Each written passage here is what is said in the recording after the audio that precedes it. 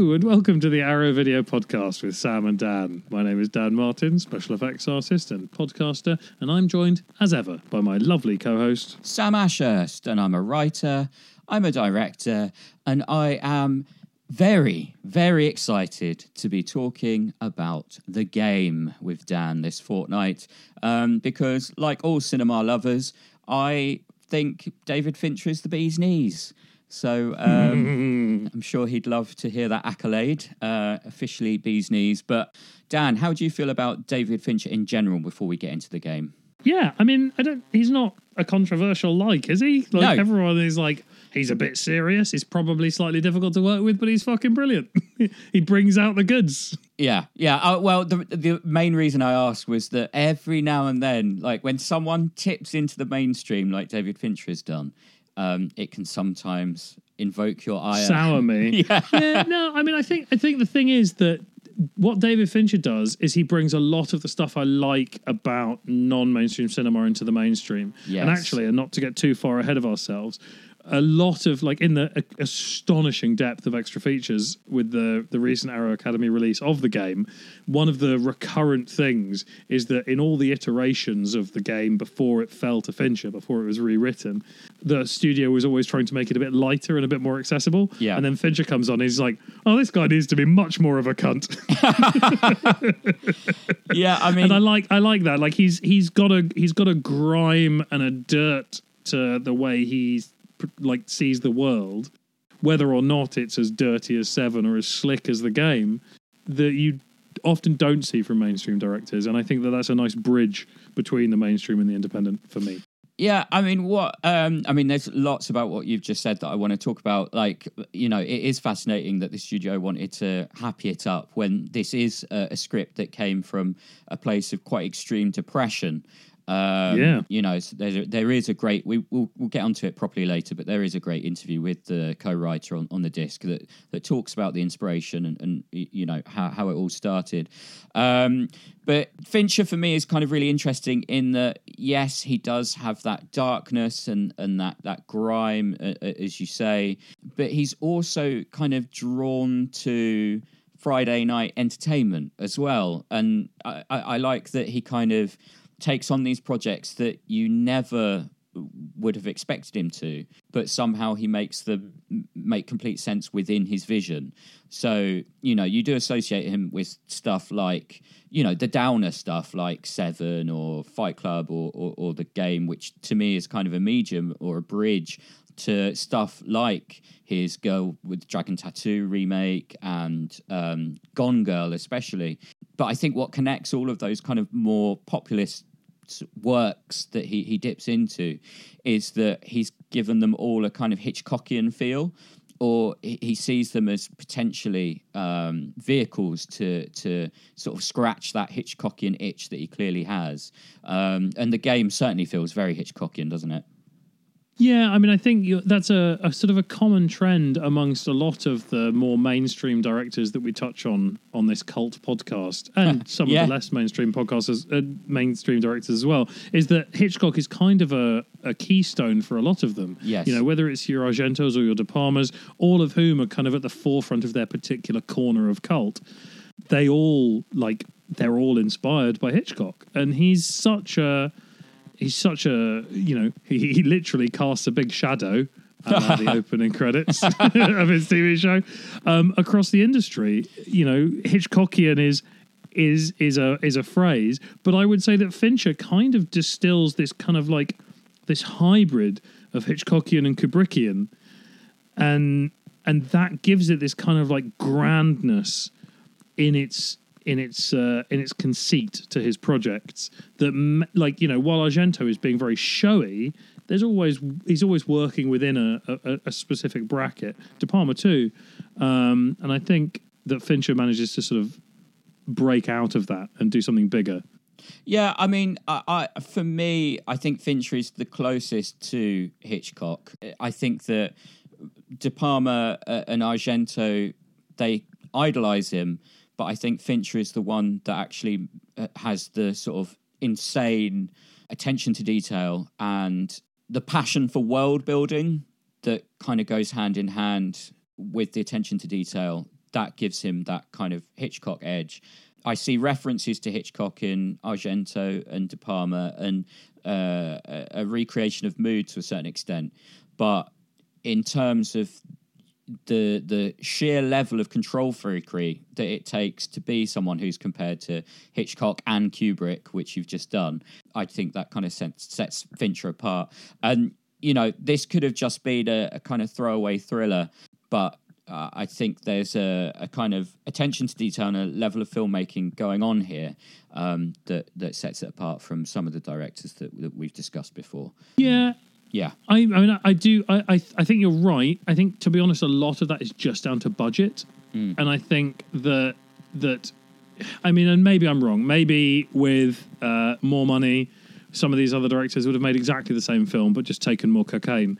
But I do think that the ability to say, well, we're going to fucking reinforce this pier because we want to shoot this scene on this particular pier, and because of the natural lighting around it, we don't want to introduce artificial light to this space and whatever. That's not just control freakery. That's well-funded control freakery. Oh, absolutely. But, you know, there's 2 points to make to that. One is that if there had been CGI stuff in Hitchcock's day, you know, maybe Rear Window would have been done differently. But, you know, he certainly built that world from scratch, which is kind of what Fincher did with Zodiac, for example. And in terms of kind of the budget stuff, look at Mission Impossible. I love Mission Impossible, don't get me wrong. And I, as everyone listening to this podcast knows, regular listeners, our beloved Arrowheads will know that I love De Palma. However, Mission Impossible, super fun, entertaining action movie. Every decision is made for the audience and to kind of give them a rush.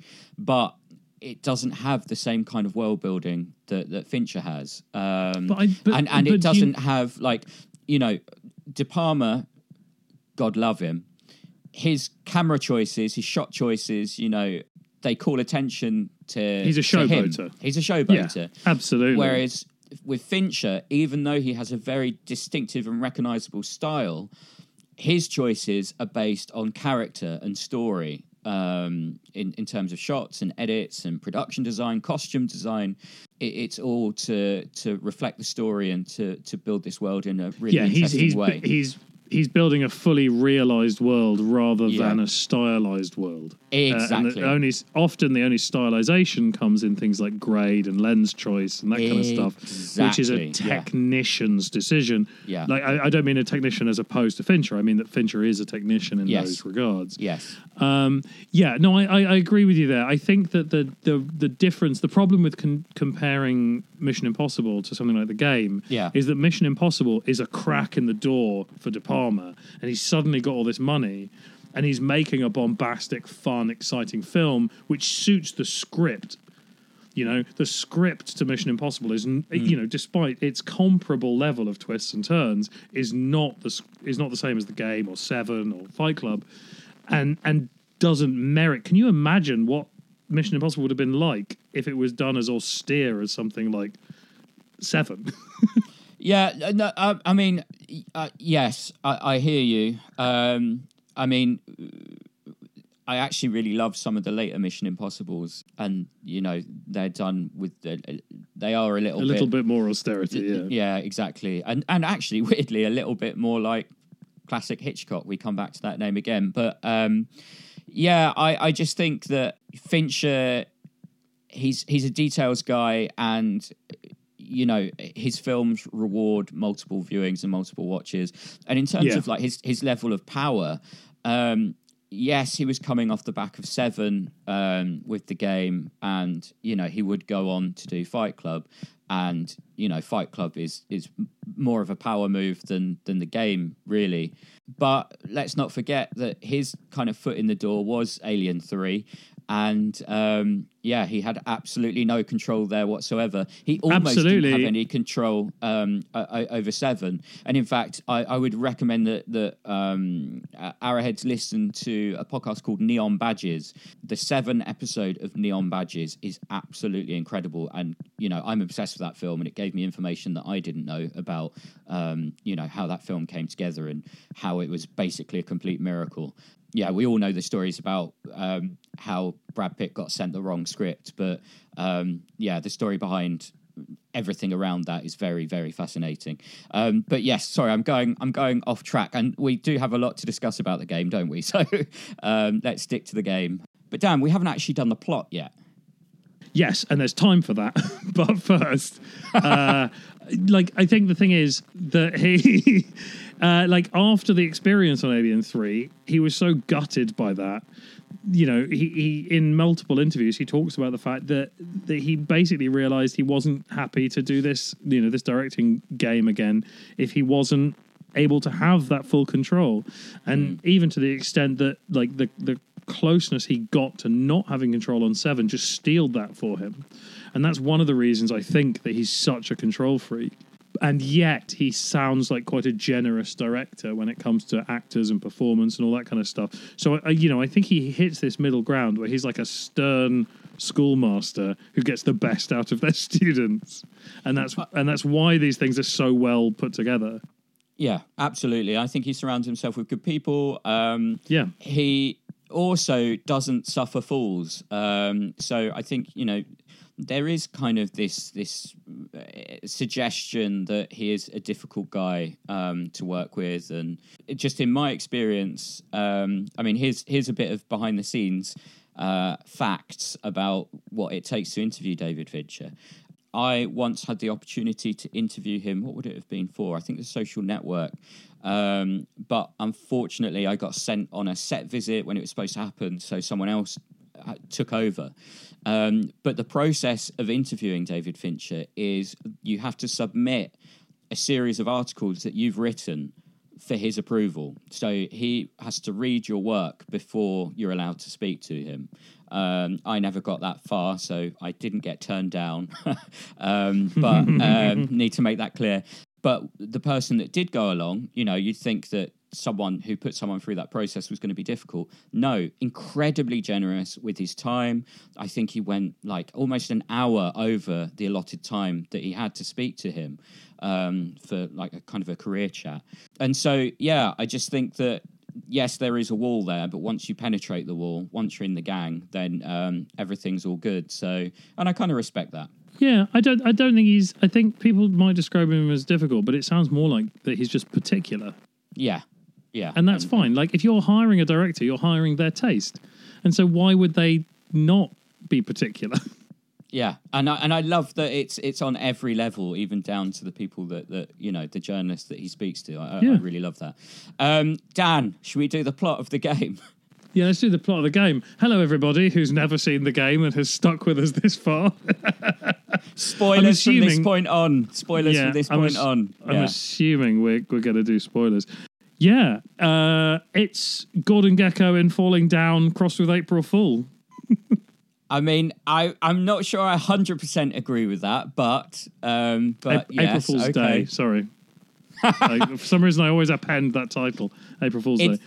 It's the falling down element that that I kind of quibble with, but I don't know. A man driven to the point of violence by the social stripping away of his restraint and personality and control. Yeah, I mean, it's a different act structure in Falling Down, obviously, but it's the same path. Yeah, I guess actors are drawn to parts that recreate stuff that they're interested in exploring within themselves, I guess. So, Michael Douglas, for some reason, enjoys playing. I've realised I've gone down a road that could be litigious, Dan. So I'm gonna stop talking now. But Nicholas Van Orton and Dee Fens from Falling Down are both absolute horror shows of human beings. But I do feel like Nicholas Van Orton, I think he's there's more potential for change within Van Orton. Kind of you see kind of small glimpses of not necessarily from within him, but from the people that are around him. So his assistant Maria and his ex-wife, they both say, you know, why do I bother? You know, well, Maria says, why do I bother? His ex-wife says, why do I call? And I think implied in those questions is the suggestion that Van Orton is difficult, but there is potential for change within him. But man, he is a monster for a real long time of the running time of this film. Yeah, I mean, I think one of the things, and again, sort of skipping through the narrative a little bit, but one of the things that really struck me about this, watching it for the first time in a number of years, and I did definitely enjoy it, rewatching it. Yeah, me too. The multiple times I've rewatched it in the last fortnight. But I think that a very different lens falls on it societally now, with the conversation we're having about the existence of billionaires and multimillionaires, you know, with white privilege, with all of these things. It's really interesting to see a mid-90s narrative where it's like boo-hoo, rich man can't cry is like the big emotional change for the character in a narrative. I don't know. I felt that his sympathetic renaissance didn't hit as hard, but I think that I enjoyed the structural finesse that went into making the film even more this time. Yeah, I mean, I think that there's a couple of things there.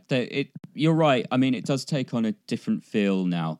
Not so much for me personally, the rich man can't cry element, but for me it had a more of a poverty tourism feel this time around, and it kind of struck me.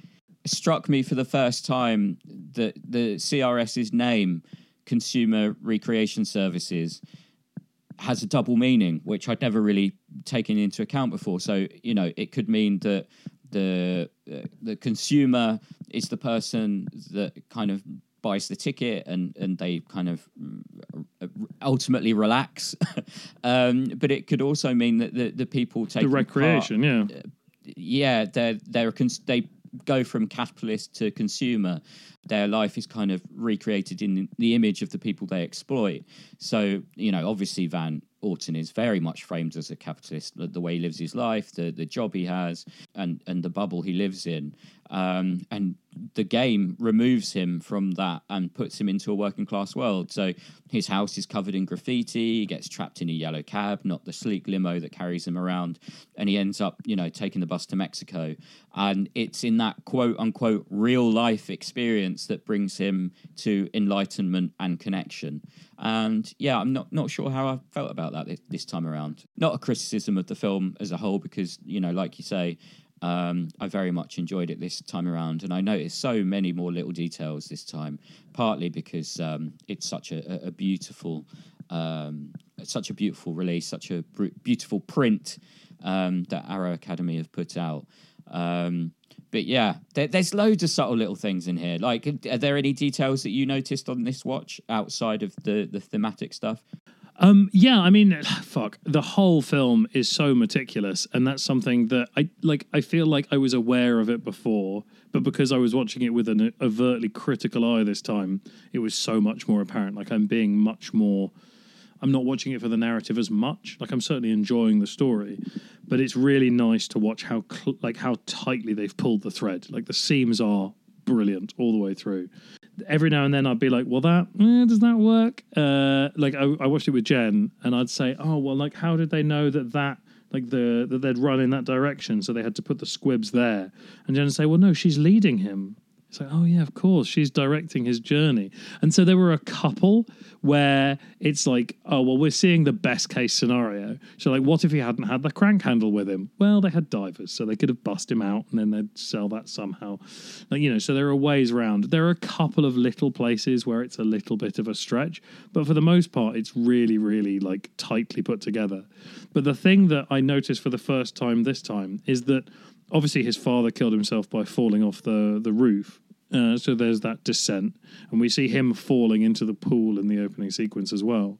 But all of his geographical movement is downward for the entire journey. And obviously it ends with that final big fall. But like whether it's whether it's leaving the hill and going down the hill in San Francisco, whether it's falling off the fire escape, all of these things are downward falls. He gets a momentary up when he goes up in the lift back to confront CRS, but everything else is down, including like being literally buried. Like he ends up in a tomb, and it's a downward fall, and it's about like stripping away everything that makes him who he is, which is his wealth. Until he can finally be reborn as the human that he is underneath all of that privilege. And so, like, while it's ultimately a movie about how you can afford to shrug off your privilege briefly to find who you are as a human, but only if you have the most privilege in the world.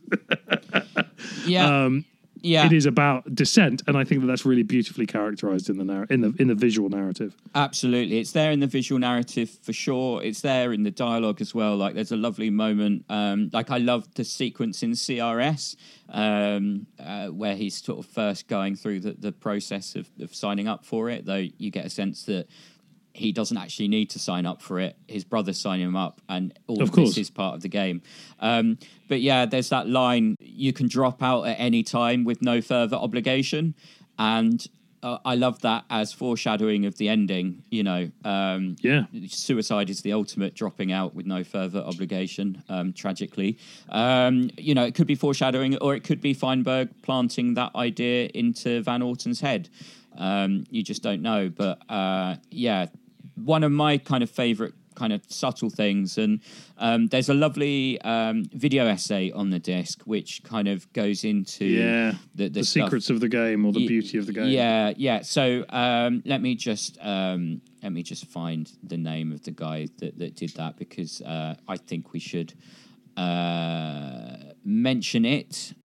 So Neil Young is the essayist, and it's basically his interpretation of the film. And he comes to sort of different conclusions to me in some places. There's some stuff that I kind of agree with, but it's all very well kind of argued and stated. But one bit that he kind of focused on was the moment where Feingold tells Van Orton or asks him to carry the Chinese food. Yes. And he sees it as this is his status being lowered for the first time, which definitely ties into a lot of stuff that's to come. But I always, whenever someone states the name of something in kind of a pointed way, that always makes me think, well, okay, there's a reason this is being said. So when he's offered the Chinese food, he's told that it's from the New Moon Cafe, based in Chinatown. And he kind of wrinkles his nose at it. And when he's offered it, he turns it down. And he turns it down a couple of times. He's offered it again in the office. But obviously, a new moon represents the start of a new lunar cycle. And it symbolizes new beginnings, which Van Orton is symbolically rejecting because, he's very stuck in his ways. He's very happy to be isolated. And, he certainly doesn't want a new beginning at that stage. There's loads of lovely stuff like that. Any kind of filmmaking-y things that communicated something to you, Dan? Well, it's not so much a filmmaking thing, but one thing that Jen and I noticed on this go round, and it's partly because of other things we've been watching and reading about, but we noticed that a lot of his... The flashback / memories at the beginning, the 16mm grubbied up to look like 8mm stuff at the beginning, catalog his childhood traumas. You've got the falling in the pool, you've got the father, the beautiful shot where his father in the exclamation mark tie disappears into the darkness behind him and just vanishes. And then later when that footage style takes over as his memories and you see the father falling, we see the moment that made him as a human, the suicide of his father, especially given that his father was the age that he turns in the birthday in this film. But one thing that Jen pointed out was that every time we have a scene where he is confronted by one of those events, whether it's falling or being thrown into water or, whatever is going on, it's always not long after he's been given a drink by someone who is a member of the game. Oh, okay. And and there's been a lot of talk recently, like Canada in the real world, Canada has just signed off on the first psilocybin medical trials for the breakdown of post-traumatic stress disorder. Oh, wow. Using magic mushrooms to continue medical research that was first started in the 60s and then was shut down by Nixon's administration in the States, as to the idea that there were these like sort of mind-expanding drugs that could allow people to rewire neurological pathways that were causing them to experience post-traumatic stress. Because the way in which the chemical interacts with your brain, it allows you to recreate the pathway of that memory. So when you remember something, especially a traumatic event, because we're all like genetically designed to remember bad things, because that allows us to avoid, the place where the tiger lives or the poisonous berry or whatever. So those things are hardwired. But every time you remember those things, you're remembering the last time you remembered it. You're sort of like etch-a-sketching, tracing, onion skinning over the top of this thing every time. So you're creating a caricature of this negative event, which allows you to be more and more wary of these things. But in the case of a particularly traumatic event, can trap you in this fear.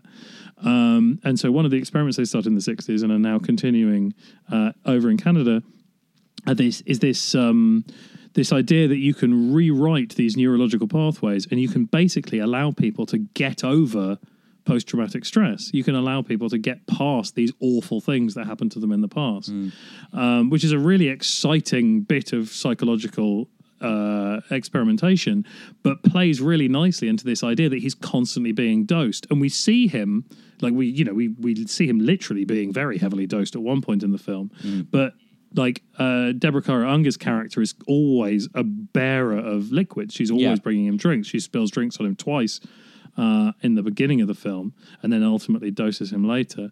And all the way through, he's being brought whiskeys and whatever.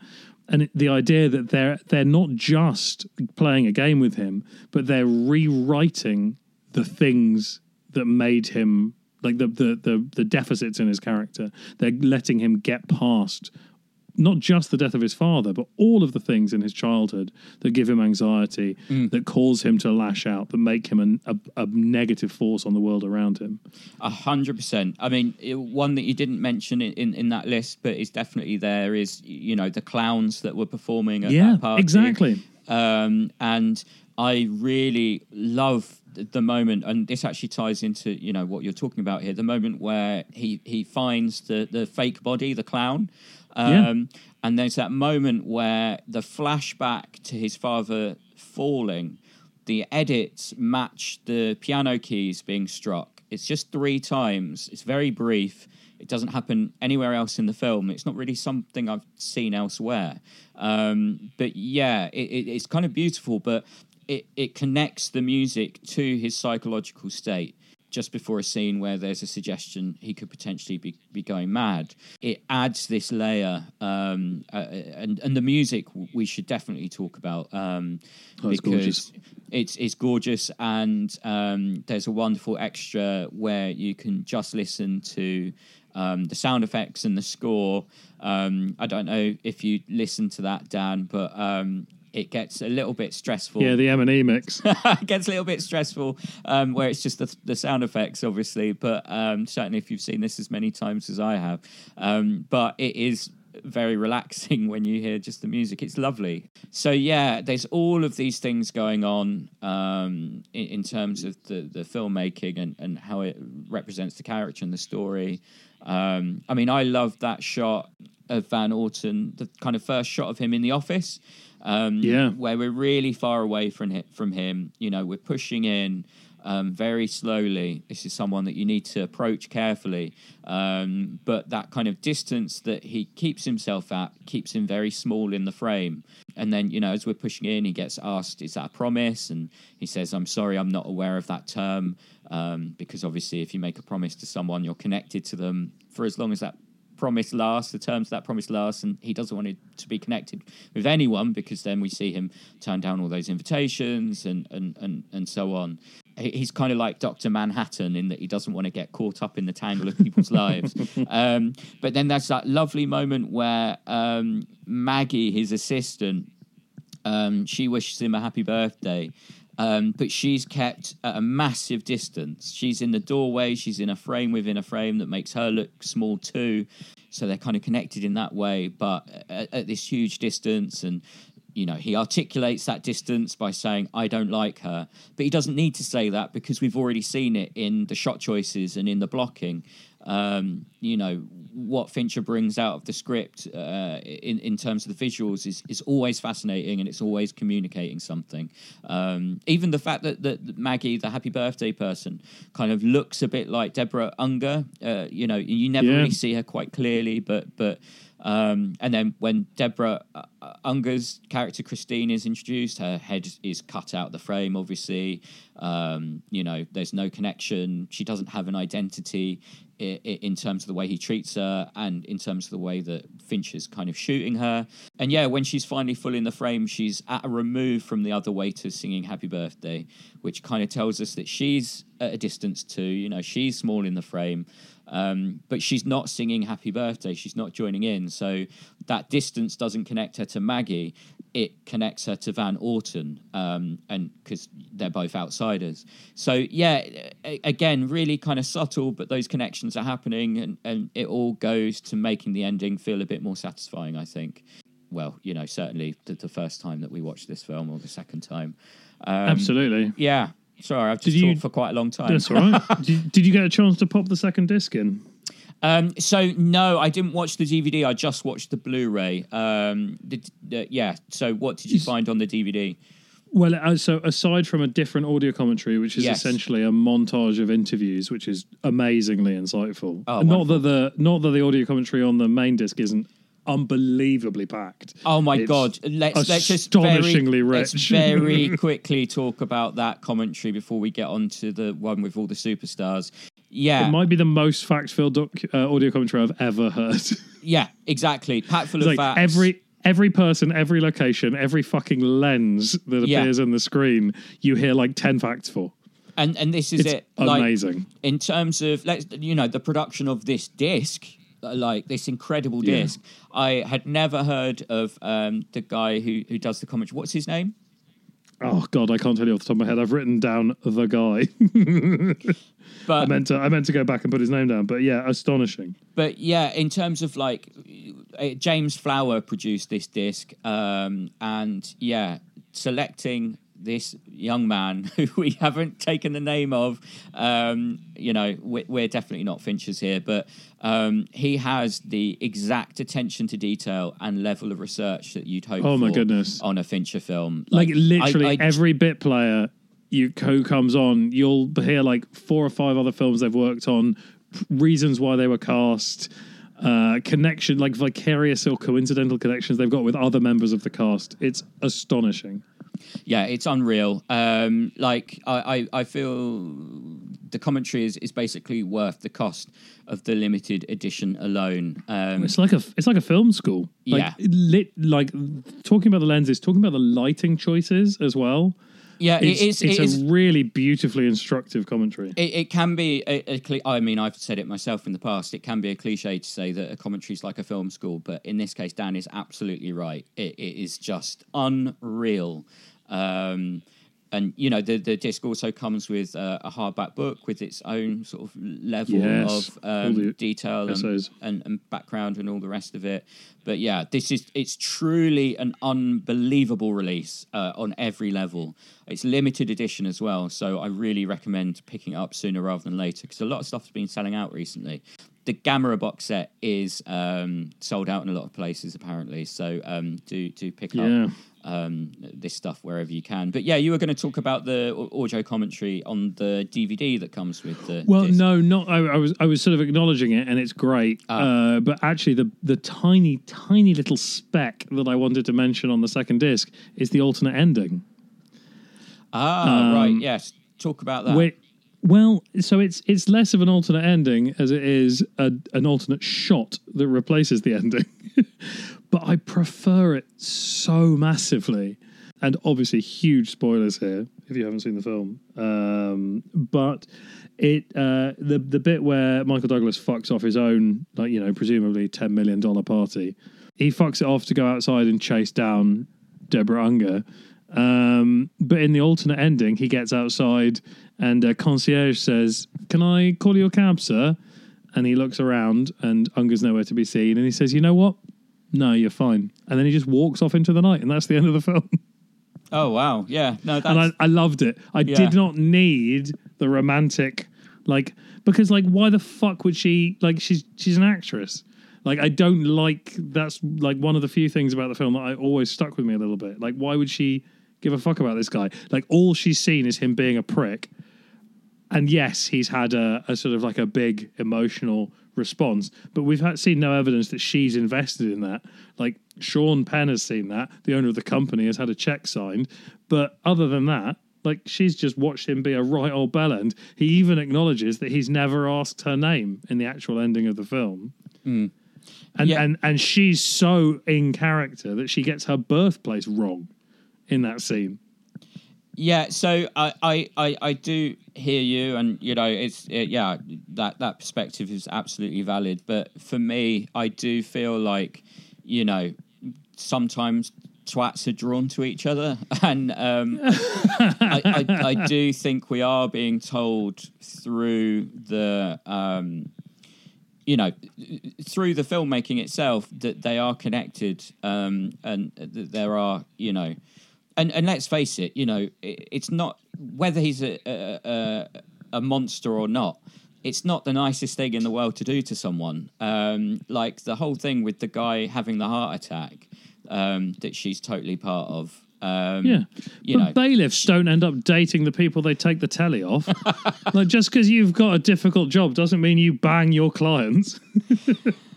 Look, man, let's move on, and I am now gonna name in this auspicious part of the discussion. I'm gonna name the audio commentary critic and programmer Nick Pinkerton. Nick, you are a genius. You are a hero. You are the best commentary I've ever heard. Thank you for doing it. Please do more for Arrow. Wonderful commentary. I mean, don't take our work away from us, Nick. Come on, you know, let us live. But yeah, honestly, fantastic. So, is there anything else that we'd like to talk about with regards to the game? No, I think it's pretty solid. I mean, yeah, like I love it. I really enjoy it. It's probably not quite as good as 7, but there aren't that many films that are. 7's fucking incredible. Yeah. But it's a really, really good film. And more importantly, this is a really beautiful box set. It's one of those, it's one where I've kept the Laserdisc. I've still got the Laserdisc of the game. I think this probably like jettisons that. I don't need that anymore. The warmth of the old like new VHS feel that I get with that disc is gone. Like, this is so crisp, so beautiful, and also it deserves to be seen at this quality because there's so much consideration that goes into it. Like, just in the audio commentary when they're talking about how they would shoot the opening sequences, the flashbacks on 16. They'd shoot them several times, and then they'd leave them to degrade under different circumstances. Like, some of them they'd leave out in the sun, some of them they'd grind with like sandpaper, and then they'd overlay them and intercut them and like really make it feel like degraded 8mm. It's absolutely beautiful, but twice the resolution. Yeah, and just like I'd like to end on a relatively hopeful note because certainly in the early days of watching this film, this is one that I watched over and over again when I was younger, and taking aside the politics of the world we're in at the moment and the capitalist hero and all the rest of it, I used to find this quite a comforting film. I took quite a hopeful message from it, relatively spiritual. Like, if you rename the game with The Plan, you could argue that it's a film about being tested, and that all the shit that gets thrown at us is all part of a grand plan that will lead to an awakening in the end. And so, yeah, that's kind of what I used to take from it. And one more point. A lot of criticism of this film from people who nitpick it and say, well, that's coincidence. And I love that you and Jen watched it in that spirit. And I love that, Jen genius that she is, had explanations for various bits and pieces. But for me, like, coincidences are a thing. Like, they do happen. Yeah, you can't have a coincidence drive a narrative, Sam. That's, perfectly well that's not allowed. Yes, but I don't mind it too much in this instance because it's built into the narrative that they're kind of guiding him and they're pushing him in different directions. And like you say, and like Jen says, that there are backup plans at every stage. And it's the path that he's taken as opposed to this is the only option. And yeah, like recently, Dan, I was watching Kill Bill, right? And because I've seen it quite a lot of times, I absentmindedly scrolled on Twitter and I suddenly realized what I was doing. I was like, what's the point in watching something if you're just going to look at Twitter? And as I did that, I hit a post by One Perfect Shot, which was from Kill Bill. And I looked up and that shot was on the screen. And I was like, right, the game is telling me that I need to focus on this film. Like, coincidences exist. But yeah, you're right. It shouldn't be the thing that drives the narrative with nothing else built in. You can use coincidences to get your characters in trouble. You cannot use coincidences to get your characters out of trouble. Yes. The problem that the game has is that it later reveals that everything was a plan. And so ultimately, any coincidence was a coincidence to get the character out of trouble. Yeah, interesting. That is interesting. Because I read it as all the decisions are made to get him into trouble up to a certain point. And they even say, at the end, like, oh, thank God you jumped. If you hadn't, I was supposed to throw you off the roof. So they've got contingency plans for everything. Yeah. But that doesn't mean that what we're seeing is a coincidence, because if we see a coincidence, then they then have to activate their contingency plan. Yes. Oh, well, let's get off this. Let's go on to recommendations. Speaking of contingency plans, Dan, what inspired you? What do you think would make a good double bill with the game? What are you recommending based on this film?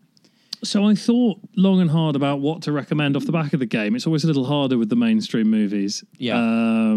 Because do you go for style? Do you go for leads? Like, what are you recommending based on this? Like, what are you assuming drew people to this title? Yeah. Which I think is harder with the mainstream stuff because, it draws a bigger crowd. So they come for a wider variety of reasons. So I just decided to concentrate on twist endings. Aha! Excellent.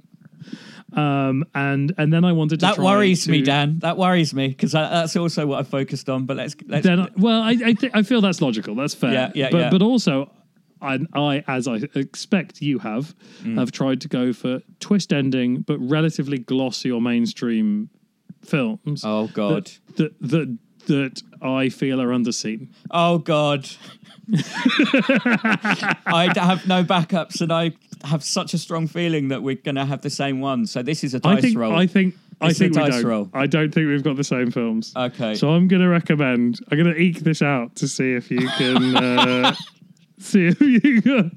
So my first recommendation is from 1999. No! Oh my God! We've gone for the same thing. I fucking knew Directed by Mark Pellington. Oh, for fuck's sake! Have we gone for the same thing? We have. But it's Arlington okay. Road. Yes, Arlington Road. Yeah, free on Amazon Prime. Yeah. It's an absolute treat. It's his directorial debut. Pellington had directed loads and loads of music videos before this, would go on to direct loads more music videos. His follow-up film was the slightly disappointing Mothman Prophecies, which I had been very excited about, not because of its lead actor, but because it was a supernatural movie by the guy that did Arlington Road. But Arlington Road is really a sort of a career standout for him. I don't want to explain too much about it. Maybe Sam wants to jump in a second to talk about why he recommended it, why he would have recommended it. Yeah. But it's another movie that is so intricately put together. Everything is so well set up. Everything is so fantastically structured. I'm amazed that this is the one that you went for as well. I feel vindicated as well. Like, it's obviously a great choice if we both went for it. Yeah. Well, it's there's just so many crossovers because it's Fincher-esque in that nothing is quite as it seems from the opening moments, and the opening credit sequence is obviously very Seven, and it's got that thing that the game has, which is that it has a different feeling today. Absolutely. In a very different way, because it's such a prescient portrayal of domestic terrorism. Like, one dinner party conversation could be talking about stuff that's happening today. Amazing. And it has that paranoid atmosphere, and yeah, there are other crossovers which obviously neither of us will go into. But why did I let you go first this week of all weeks? Well, who knows? Maybe your second recommendation is going to be the same as my second recommendation, so you can pit me on that one. Well, who knows? I mean, I've got a backup now, and if you do my backup, then I'm in real trouble. But I'll be honest about it. But I'm going to go for one that I don't think you're going to go for. Because it's so mainstream. You said you went for mainstream stuff that's kind of glossy but underseen. Arlington Road is definitely that. But less underseen is The Truman Show, which I watched for the first time recently. Oh my God. How did you feel? Yeah, I didn't like it. Oh, what a shame. I mean, this is one that I saw at the cinema. I think it's roughly the same time as the game, certainly the same era.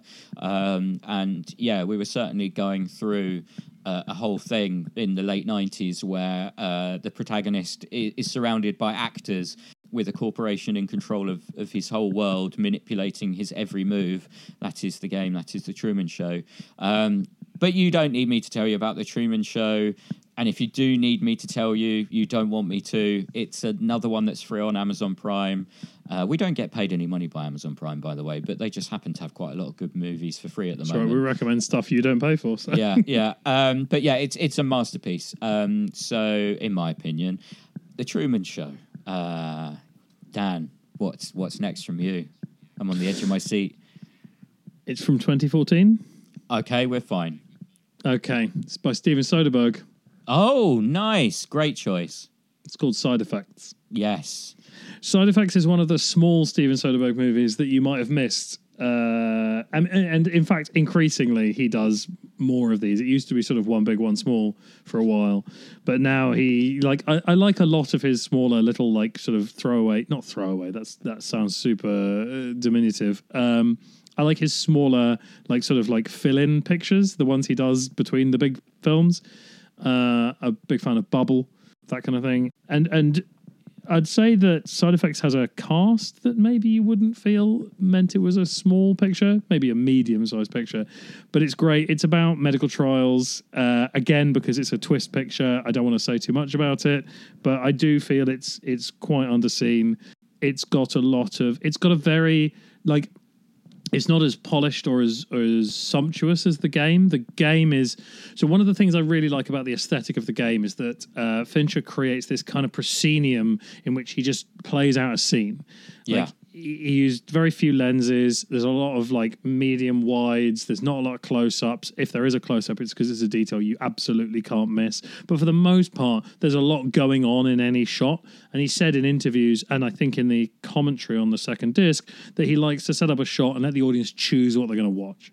But in doing that, he's allowing you to miss things. And as a result, he can layer in the info and know that you're not going to get all of it, and therefore you're not going to be overladen with it. But similarly, you know, there are little moments there where you can go, oh, fucking hell, and catch stuff later.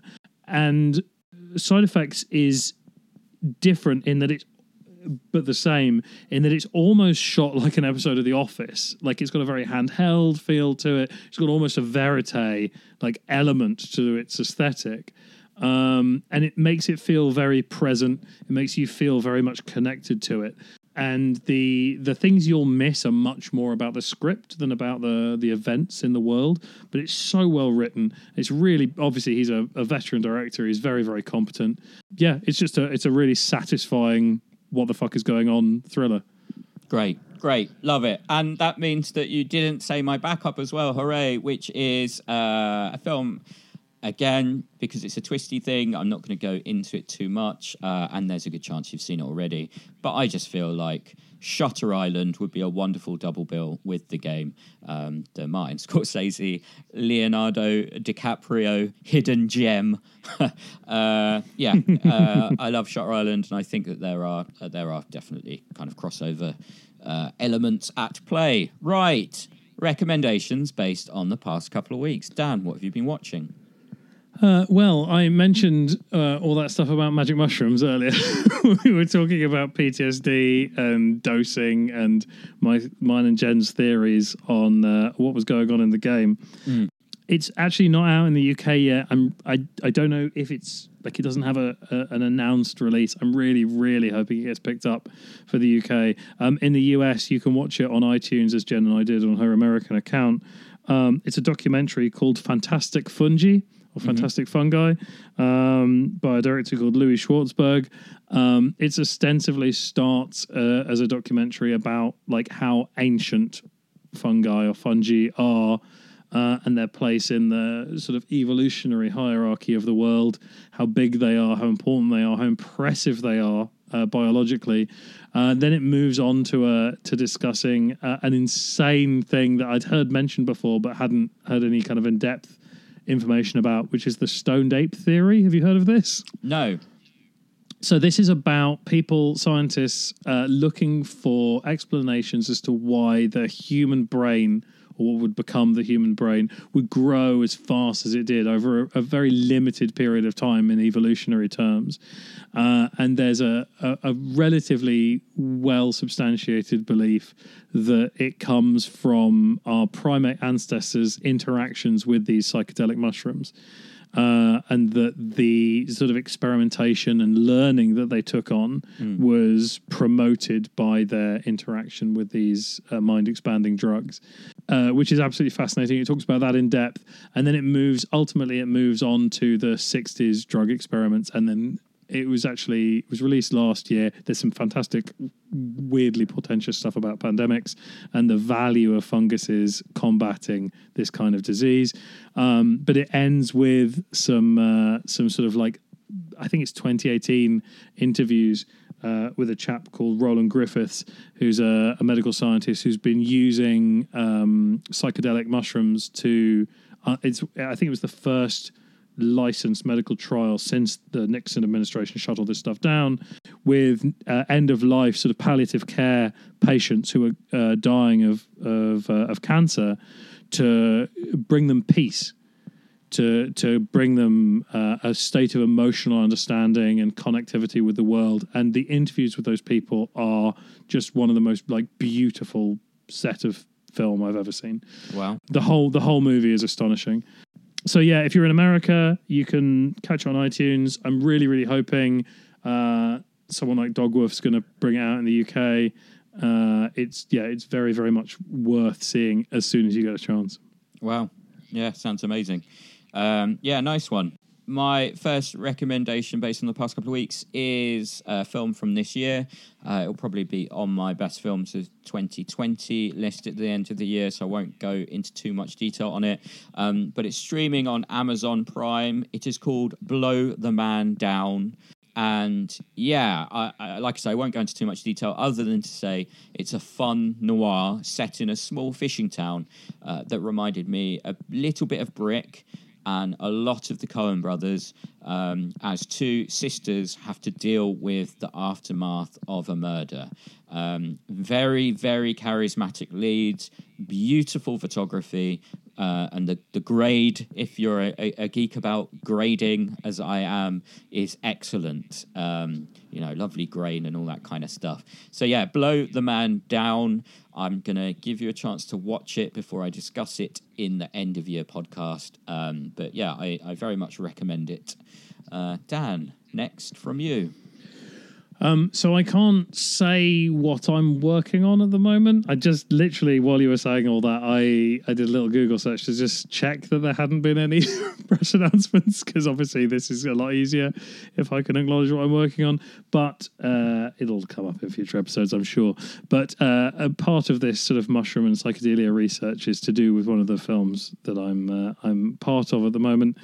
And on a more sort of peripheral element of that, I recently went back and revisited Godfrey Reggio's 1982 art house mondo, Koyaanisqatsi, on the Criterion disc from the States. And it's, oh my fucking God, it's as beautiful as the day I first saw it. which was a lot long after it was released. I think I probably didn't see it until the late 90s. It was made in 82. Yeah, it's absolutely beautiful. A dialogue-free, I mean, I say dialogue-free, English language dialogue-free movie with a lot of sort of Native American chanting in the soundtrack. An astonishing movie that is essentially a feature-length music video for Philip Glass.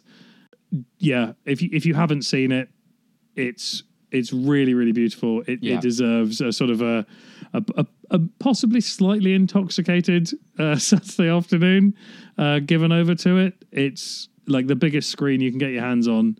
It's absolutely beautiful. If you have seen it, you know how good it is. If you have seen it but you haven't seen it for like a decade or two, as I hadn't, revisit it. The Criterion box set has the sequel and the sequel as well. Not as keen on the third one, but I'll be revisiting the second one in the near future, I think. Cool. Yeah, beautiful film. Though I do not agree with the intoxication element of the statement you just made. We cannot recommend that people do drugs on this podcast, Dan. How many times do I have to tell you? It's not just drugs you can be intoxicated on, Sam. You could be high on life or okay. pissed. Oh yeah, I definitely recommend being high on life. Yeah, definitely. Or mushrooms. Speaking of being, sorry. Go on. I did a deep dive on Paul Stamets, who's one of the main guys in Fantastic Fungi. After we watched the thing, he did a TED Med talk and has done loads of really good interviews that are on YouTube. So actually, I'd say if you can't watch the film yet because you're not in a country where it's been released, do a Google video search for Paul Stamets. He's absolutely fantastic, but. He did a news interview with a news station in the States, and one of the anchors is like, "Oh, I'd love to try these magic mushrooms you're talking about. Can I come and visit you? Can I come and try some of these magic mushrooms?" And Stamets does the most fantastic sidestep I've ever seen, where he goes, "Well, when it comes to magic mushrooms, nature provides. I do not." Yes, good. No drug dealing on this podcast.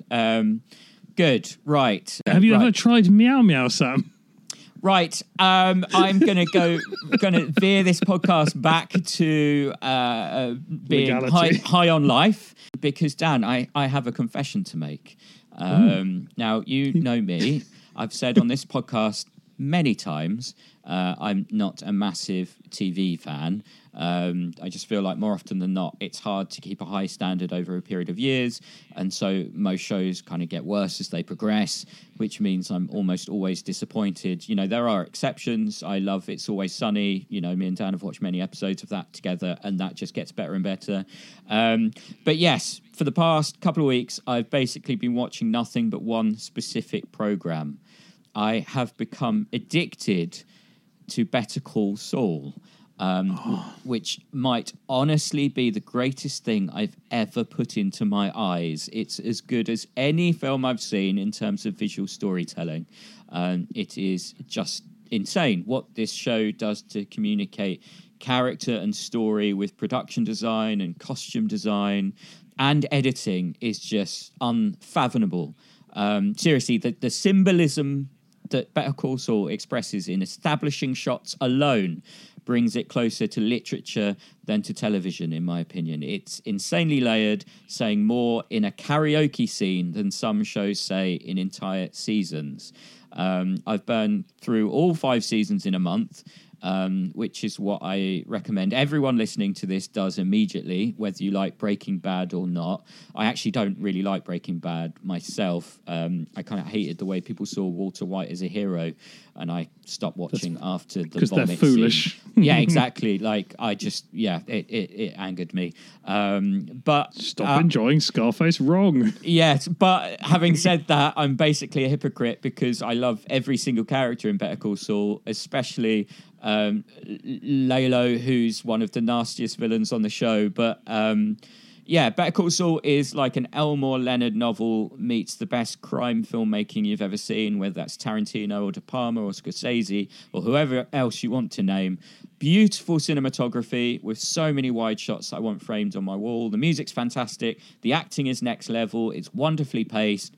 It doesn't rush. You love these characters because you get to spend time with them, being part of their lives during the quiet moments as well as the loud.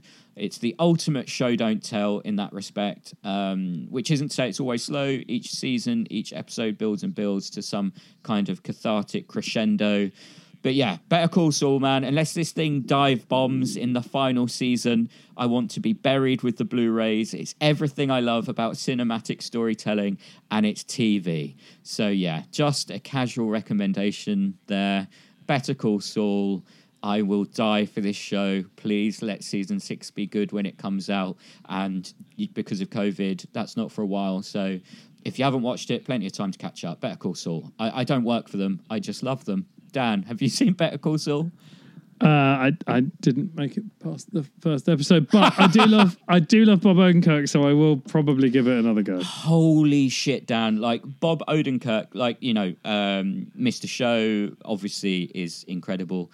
He is unreal in this. Transcendent as a dramatic actor.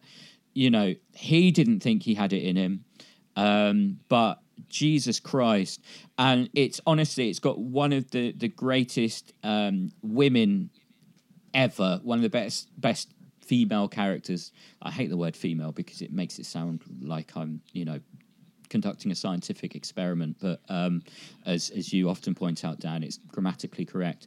But yeah, one of the greatest women on TV, whether it's the character or the actress, Kim is just fucking amazing. Yeah, you will love it if you get past it. Apparently, Bryan Cranston said he's up for coming back for the end of Better Call Saul, where it loops back into. He can stay away. I mean, no. I'm gonna give Breaking Bad another chance now. Now that the hype has died down and all the rest of it, and I would say if you can distance yourself from the people that enjoyed it wrong. And thought that Walter was meant to be a hero, and particularly the people who thought that the wife was meant to be the villain, which was always one of my least favourite elements of people being pissy about that show. Yeah, I'd say it's worth a watch. The penultimate season kind of goes off the rails. Maybe it's the last season. I can't even remember. It was a while ago since I watched it, but it has this air that feels like it's jump channel, and none of the writers had seen any of the previous episodes. And they've just been given character briefs, but told to make it fun. Right. So it goes a bit fucking weird. Right, okay. But then the ending's pretty good. The ending's pretty good. So yeah, you'll like it. When you said I'm going to recommend TV, I hoped you were going to recommend the Quebecois remake of Brooklyn Nine-Nine. Oh, I did see that go round, and it was very funny. But no, but very funny, and yet not a joke. But yeah, honestly, Dan, just to finish this point, of everything that I know about you, please carry on with it. It gets better as it goes on, and in terms of the richness of what it's communicating, just visually alone. I have never seen a show where the establishing shot tells you something about the scene. In the way that Better Call Saul does it. So yeah, I really, really, really, really recommend it to everybody in the world. But I've waffled on enough. Do you have anything else you'd like to say? No, in this done, section. Mate. Should we go on to extra features?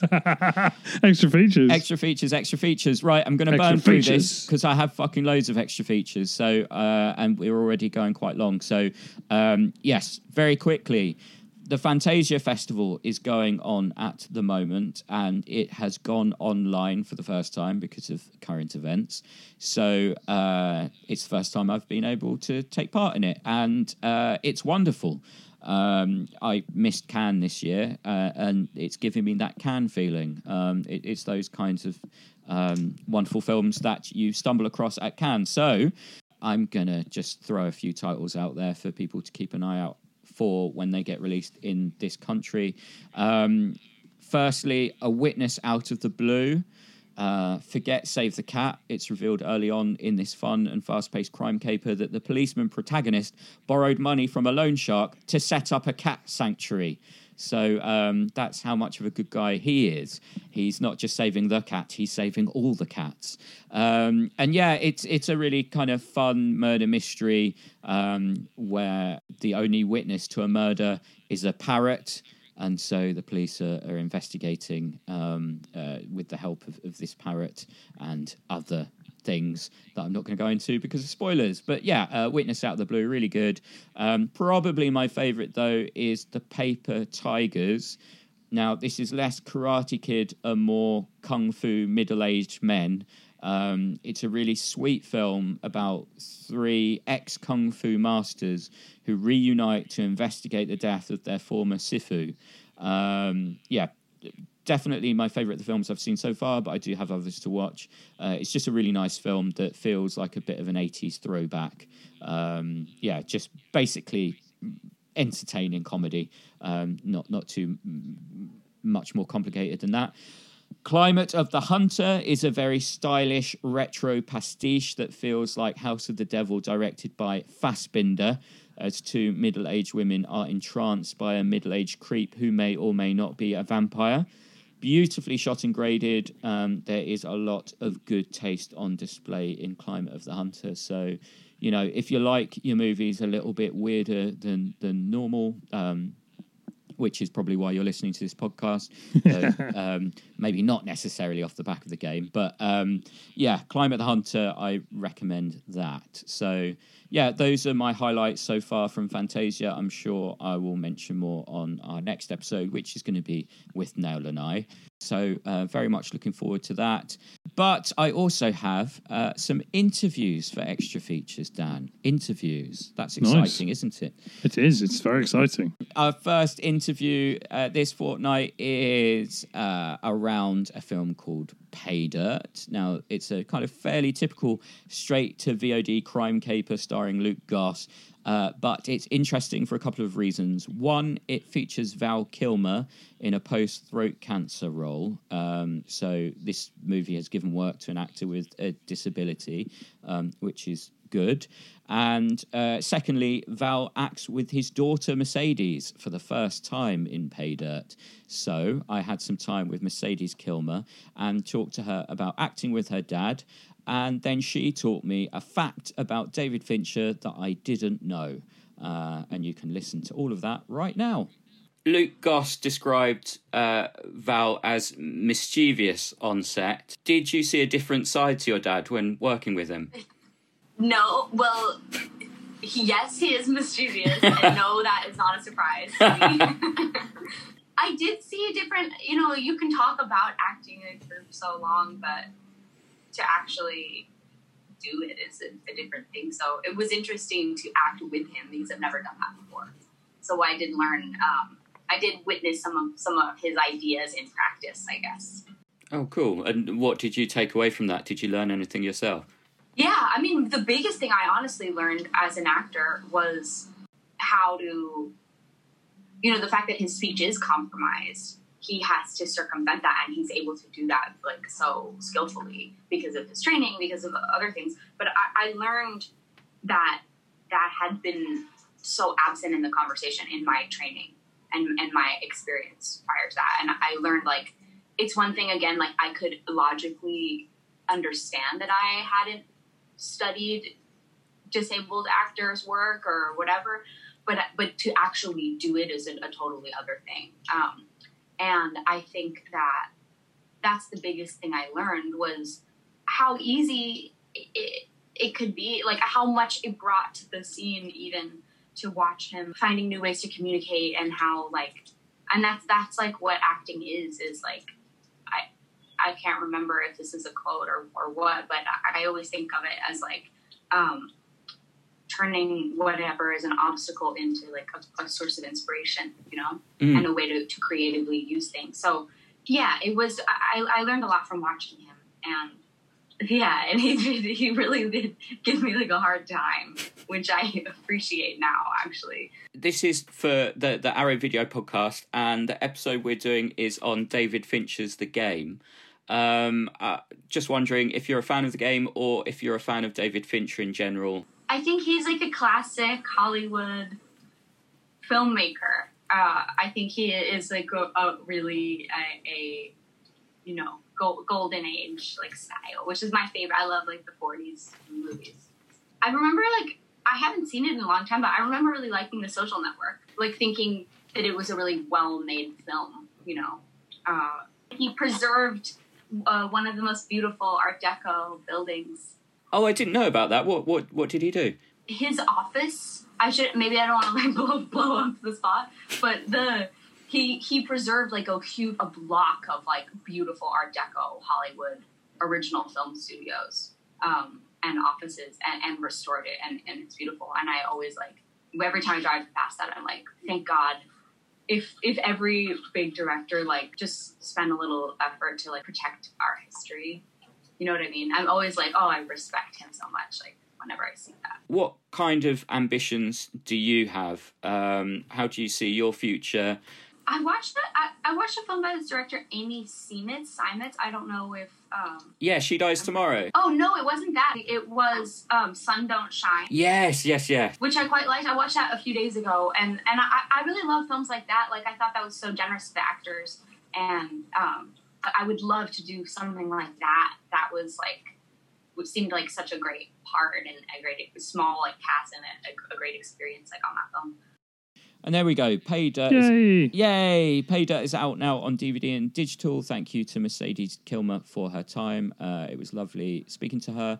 And it was also lovely speaking to iconic British director Sally Potter of, Orlando fame, all sorts. But we spoke about her new film, The Road Not Taken, which stars Javier Bardem, Elle Fanning, Salma Hayek and Laura Linney, and it is in UK cinemas on the 11th September. It's basically a day in the life of a young woman caring for her father who's suffering from dementia, and we flash back to moments in time that he's experiencing.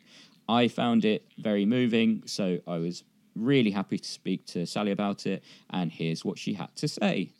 The film comes from your own experiences with your younger brother. It has that feeling of truth, even though it's fiction. The way Leo is treated by strangers felt like it came from real encounters. Can you talk a little bit about the memories that inspired the film? When you're dealing with a subject as delicate as this, in a way, it's very important to be authentic and to know that it's rooted in how things really are for people. Of course, nobody really knows what goes on in somebody's mind when they are losing their mind or appear to be losing their mind, or at least appear to be disappearing, or all the words that people use. But the premise of this story was, well, they may appear to be losing their mind, but maybe they're finding something else, which is finding the other selves that they could have been, that coexist in some kind of parallel universe. Maybe they're on some absolutely wild journey while their face appears expressionless and they seem to have gone somewhere else. Well, maybe they have gone somewhere else, somewhere interesting. So that was the premise. But yes, of course, it came from witnessing the struggles that my brother had as he lost rather rapidly certain faculties, from diagnosis to his sad death was only 2 years. So that's a very short period of time, which I learned is quite common in young onset dementias. But while he was losing some things, he gained other things. He became very loving, very affectionate, very grateful. He went around thanking people a lot. Strangers in the street, thank you, he'd go up and say, what was he thanking them for? Was he seeing something, about their lives, about what they were? So I came to see this apparent disability in my brother as, possibly also harboring a kind of gift, if one could just change the perspective on it. Anyway, it's more useful than looking at it as just a tragedy, even though, of course, it was very, very sad to see somebody forget how to be able to use a key or a fork and knife or whatever, Thank you. We're speaking on the day cinemas start to try to go back to normal with the release of Christopher Nolan's Tenet. The Road Not Taken premiered in Berlin in February. before the pandemic interrupted the normal rollout pattern. What's the release journey been like for you? Well, it's been truncated, hasn't it? Because, it was a big premiere in the normal way, and then I went to New York to premiere it there, but the release was immediately stopped, and they went into streaming instead, and I was due to go to Mexico to open for all of Latin America, and that was withdrawn from the cinemas as well and went into streaming. But the rollout pattern for a film is always weird anyway. You often finish it, have a premiere, and then it still doesn't come out for like a year or something, depending on the country. So that's not so different. But we'll see, how it goes, if people are going out to the cinemas when this comes out now, or I hope they are. I hope they feel safe and happy to do so and have that experience. And you're reunited with your cinematographer and your star from Ginger and Rosa, Robbie Ryan and Elle Fanning. What was it about this story that made you want to bring those collaborators back? Well, I'll work with Elle Fanning any day of the week. She's absolutely wonderful. She's a joy to be with. She's funny, she's affectionate, and she's hyper professional. Turns up on time, having learned all her lines, and just dives straight in, with total commitment. So she can do anything, really. She's amazing. Robbie Ryan can also do anything and is amazing and is very funny as well. So we have a good laugh when we're working together, and we kind of build up a plan, which is, what kind of point of view we're shooting from, what the language of the film is visually. And then he's just very fast and has a very improvisatory kind of capacity to be in the moment with the actors and in the situation. So they're both, really great to work with. Wonderful.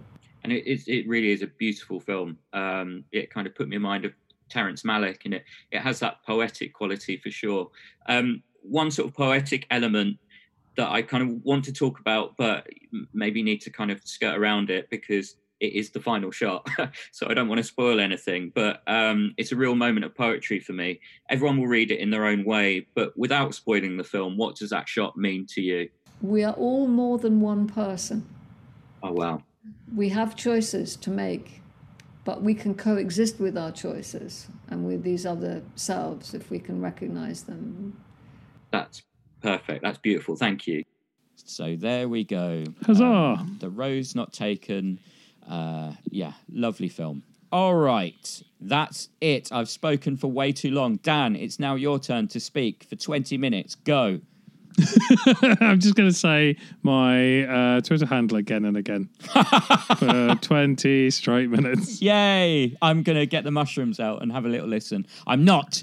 Do not do drugs, kids. Yes, Sam loves drugs. So as far as social media goes, I'm at 13fingereffects on Twitter and on Instagram. I'm not on Instagram as much as I should be, but every now and then there's a flurry of behind-the-scenes effects photos, if that's your biz. And then Twitter's much more sort of commentary, both on film and other matters. Sam? Oh, well, that was a very fast 20 minutes. I am at Sam Ashurst on Twitter. It was definitely 20 minutes. I'm sure Mike just cut it down. Oh, God, Mike. I'm so sorry, Mike. This is going to be another feature-length episode, isn't it? So I'm going to say this very quickly. Sam Ashurst on Twitter. That's me. At Sam Ashurst 23 on Instagram. I don't really do much on there, but just follow Dan. Dan's the one to go for. And yes, thank you so much for listening. And we promise to be more professional next time. Next time. Bye-bye. Thank you. Bye.